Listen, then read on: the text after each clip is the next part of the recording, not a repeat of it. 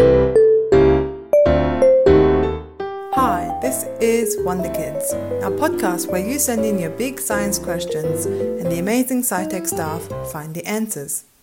My name is Zaya, and I've been thinking a lot about explosions in small rooms because of a question sent in by Maxton. Hi, my name is Maxton. Now I'd like to know how a turbine works. And to answer that question, Leah joins us again today. Hi, Maxton. That's a great question.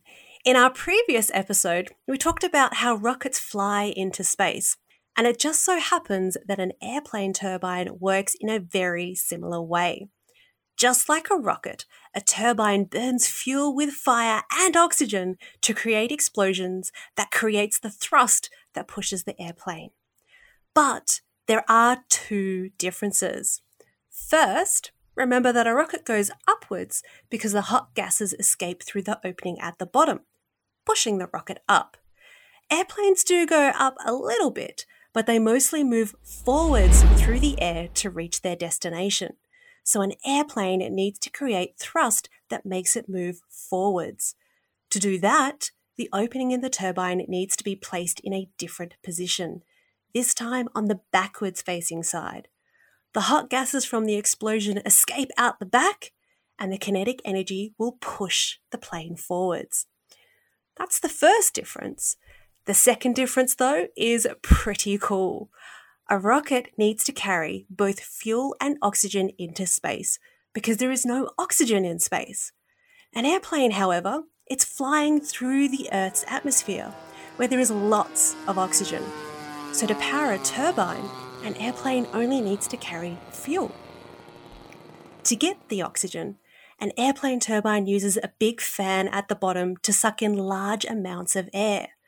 Once the air moves into the turbine, there are smaller little fans that start to push all of the air together into a small little room. This is called compression.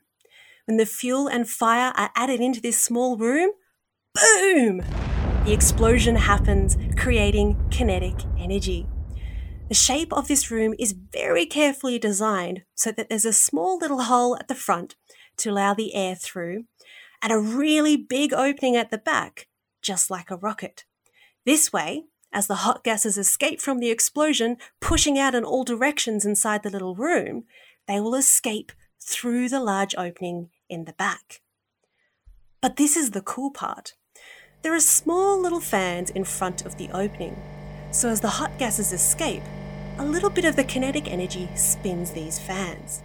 This is where the term turbine comes from, because these little fans are what powers the airplane turbine itself, similar to a windmill or a wind turbine. As the fan spins, they transfer their kinetic energy to the big fan at the front, which keeps it spinning and sucking in more and more air. This way, the explosions can continue to happen and the airplane can keep on moving forwards. It doesn't stop there though. Those little fans also transfer some of their kinetic energy into electrical energy so that it powers everything inside the plane too. The design of an airplane turbine is very clever because it's doing all these wonderful things to keep everything running. This sounds very complicated, but don't worry. All you need to know is that a turbine uses the kinetic energy to both push the plane forward and to power itself and the whole plane. Amazing! So there you have it.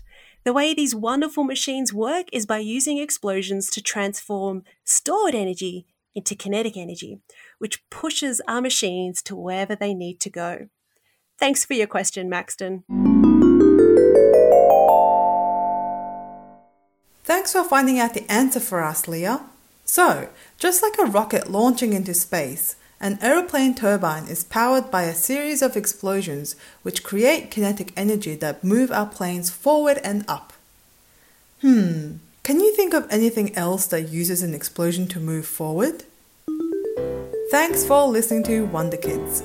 This podcast is brought to you by SciTech. Explore your world through wonder.